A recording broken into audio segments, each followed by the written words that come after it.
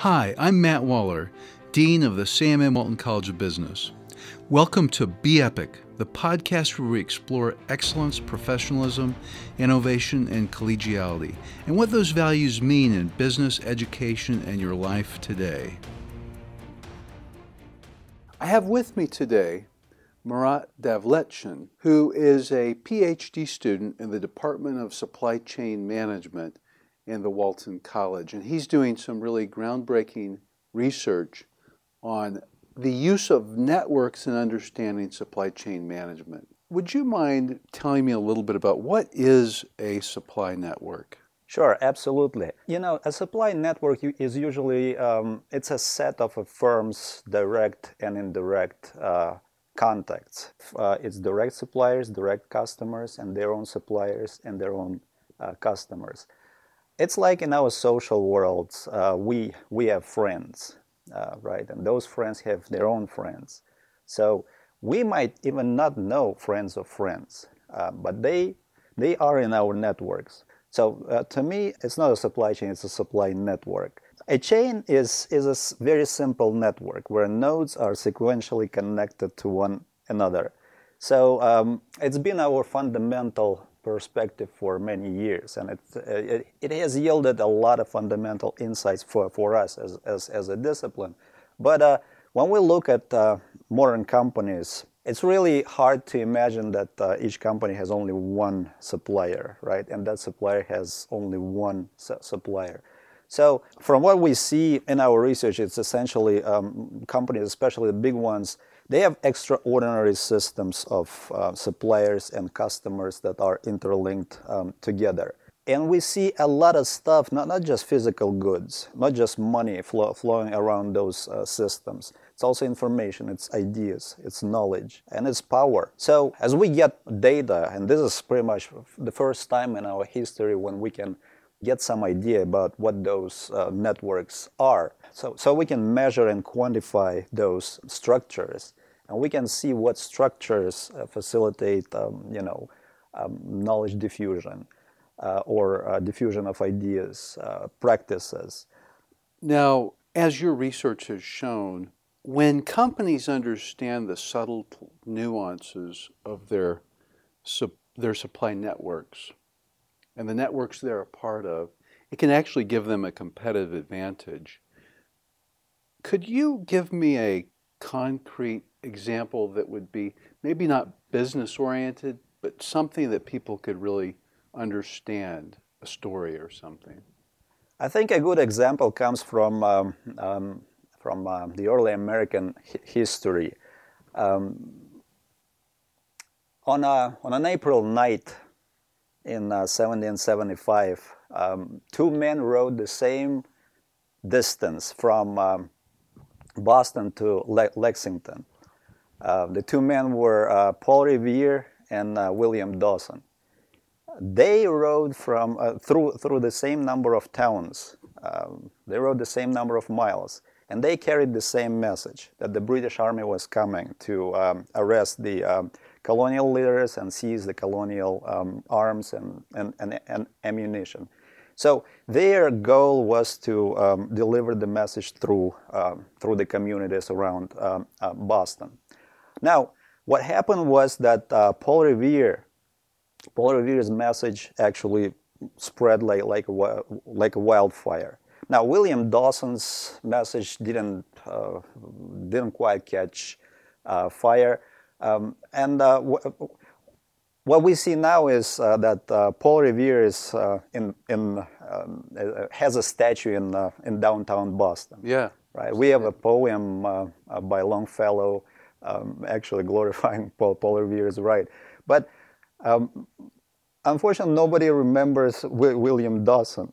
So the evidence suggests that it was actually a network. So the network amplified Paul Revere's message. And the same network actually kind of dampened William Dawson's message. And remember, it's the same message across, very close, across the same number of towns. So historians evidence suggests that Paul Revere actually thought in network terms. So when he would comment upon a town, he would knock. He didn't have time. He didn't have much time. So he would knock on the right door, right? So he would warn just one person or a couple of people, and then move on to the next town. But he would warn the right people. So he intuitively understood that those people would spread the message to their own contacts, who would spread to the next town. So, in other words, somehow intuitively he understood the structure, the social structure of that community. It was a cluster structure and a lot of cross-cluster ties. So while William Dawson sort of thought about the network as one big cluster, Paul Revere thought about that network as a system of clusters connected through cross-cluster ties. So historians suggest that he intuitively chose the right people to deploy those cross-cluster ties and make sure that the message traveled through as many communities and towns as possible. So stock analysts perform analyses to understand and forecast firms' stock prices, earnings per share, et cetera, and they really are important intermediaries between firms and capital markets because investors follow their forecasts, and they compete with one another on forecast accuracy. Based on your research, do you think that if they did network analyses, supply network analyses, do you think they can improve their accuracy or at least know which forecasts are more accurate than others? Absolutely. This is a great question, and this is what we actually see in our research. We took all the data that are available to equity analysts for their analysis. Of course, they don't do network analysis like we do it. Yes, they are important intermediaries between firms and capital markets, and in fact, their forecast can make companies flourish or perish. And they are trying to understand what's going on around companies by diving deep into their supply networks. Now, as they look deeper, they are really confronted by complexity because the further we go from the firm, the more and more companies we see in the network. So all those interconnections can really confuse an analyst. And we ask ourselves, does it really help them to go deeper? And our research shows that yes, they can go deeper, but they have to be careful because some structures do facilitate, some networks, for example, clustered networks, they do help analysts make better decisions. Now, small world networks in which clusters are interconnected by a large number of intercluster ties, they can really hinder the accuracy. So an analyst could potentially study a supply network and say, because this firm is a part of this kind of supply network, my forecasts are probably not going to be as accurate as they will for these firms.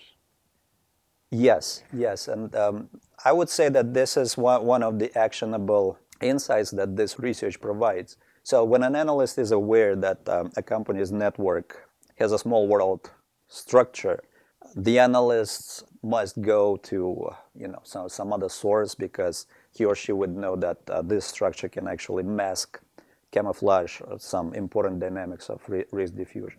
So it's possible that a firm could be a part of a network, supply network, that would make it hard to forecast accurately.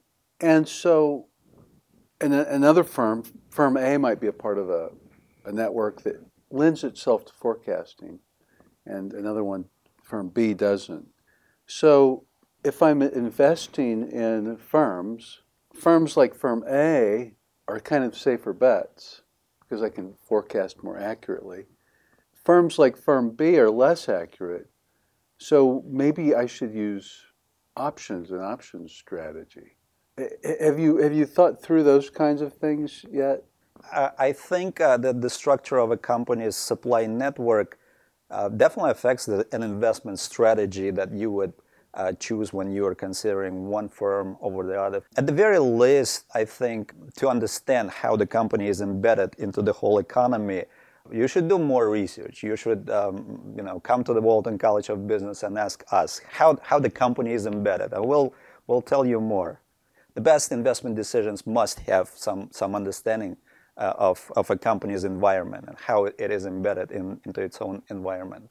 When you look at a company like Apple, which has an incredible, market capitalization, they recently talked about upgrading some of their technology to be 5G enabled, and that affected their stock price. How did it affect their network? Well, I remember in March, stock analysts from Bank of America Merrill Lynch issued a forecast for a very positive forecast for Apple, and they cited supply chain stability as one of the reasons. Some other reasons were, the employment of 5G technology. Analysts cited supply chain stability as one of the advantages for Apple. Now, that news made the Apple stock price rise $20 over just a few weeks. Now, in the case of Apple, that's billions of dollars. Analysts do watch supply chains and supply networks of firms. And supply chain phenomena do matter. I mean, I think this example just shows how much can a supply matter for investors, for firms' market cap. Well, if you look at Tesla in 2018, they had an excessive amount of debt on their balance sheet, and it increased uncertainty. And I don't know what it did to the stock volatility. Do you know? Actually, it increased Tesla's stock volatility. It significantly increased, and it became really hard for Elon Musk and Tesla to get money from the capital market, because it became more difficult and costlier for them to obtain capital from the capital market because of the volatility and uncertainty around Tesla. So it was an interesting but difficult time for Tesla, because on the one hand it was experiencing problems with launching one of its newest models to the market. And at the same time, it had problems getting money from the capital market because of the uncertainty around it. Now, what Tesla did, and I think a lot of companies are doing this, is it started to pinch its direct suppliers. So Elon Musk asked his direct suppliers to reduce prices, to extend additional credit, to allow late payments. Now, for suppliers who are dedicated to Tesla, it was a big deal, and of course they tried their best to accommodate Tesla's requests. Now, to do that, they had to borrow themselves, and they had to pinch their own suppliers. So the uncertainty around Tesla actually proliferated throughout the network. Now, you've used some terms a few times, and like talking about different structures of networks. But how do you think about this? Like, what are the terms you use to describe different kinds of supply networks? Well, in network theory, there are two major terms. A network is a set of nodes connected by ties. A node can be anything. It can be a firm, it can be a person, it can be a thing that is connected to something else or someone else. So a node is a primary building block of any network. Another term you use is average path length. What's that mean? Now, in any network, there is a path from one node to any other node. For example, a path length from me to my direct friend is just one step. The path length is from me to a friend of a friend is 2, right? First I have to call my friend who would connect me to his friend. So before I form a tie to the friend of a friend, the length is 2. So the distance from me to the friend of a friend is 2. What's amazing is that in our world, the average distance between all of us, between all 8 billion people in the world, is just 6. right? We are separated by degree of 6. It means on average it takes 6 steps to reach from one person to reach any other person in the world. So average path length is just an average distance from any node to any other node in a network. And you also mentioned clustering coefficient. What's that? Clustering coefficient refers to sort of networks within networks. Clusters are those dense communities of nodes. It can be communities of firms, can be communities of people. They are densely interconnected with each other. So what in a clustered network, in other words, in a network with a high clustering coefficient, we would see those communities, a lot of those communities that are very interconnected with each other and sort of sparsely connected to other clusters. So these are some of the terms you use to describe networks. You also used the term hub. What's a hub? A hub is a very, very, very well-connected node. In a social world, it would be, think about a celebrity who is known by pretty much anywhere in the world. In terms of supply networks, it would be Walmart, right, or Microsoft. So what's the difference between a hub and a cluster? Because you've used those terms as well. I think the best way to think about it is a hub is just a very well-connected node. In a cluster, a hub can be in a cluster as well, and it can dominate a cluster. But at the same time, a cluster can be just, a network within a network. Just a community, just a group of very, very interconnected nodes. Now, they are connected together to each other. They may not be hubs. A hub is a node that is more connected relative to others in a network. So a cluster may or may not have hubs. When there's more clustering of a firm's network, how does that have any impact on the accuracy of the forecasts of the firm's performance? Our research shows that it really does. Clustering can help analysts to sort of decompose a very complex network into several simpler networks. For example, think of a cluster as a group of companies around a particular product or around a particular manufacturing process. So in a network of a large firm, we will have firms from many different industries. So firms in each one of those industries would form a cluster around some product or some part or some manufacturing process. In this case, analysts can actually decompose the big network into those clusters and actually analyze them separately, because most of the links, most of those pipes through which a risk can travel would be in clusters with very few cross-cluster ties. So they can really catch the dynamics of, if there is something going on, they can really catch the dynamics. Now, if there is something going on, they can really catch it. And they have time to catch it because that thing will stay within a cluster, right? It will not spread through many other clusters. Well, I know we've only touched on a small fraction of all the research you've done on this already. And it's very interesting. It really, you're creating a new way to really look at supply networks. And I know this, what we were talking about is really just from one of your 3 essays in your dissertation. But I think it gives listeners an idea of how vast this area is. And I mean, this could easily be your career from a research perspective. Oh, absolutely. I think the way supply networks both enable and constrain companies' outcomes, their profits and their behavior, it's a very fascinating topic for me to explore. I think we don't know, we're just starting to scratch the surface of how networks affect companies.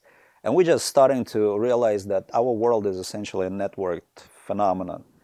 Think about how you met your spouse. In most cases, what happened was that somebody made an introduction. So initially, your most significant person in your life wasn't your direct connection.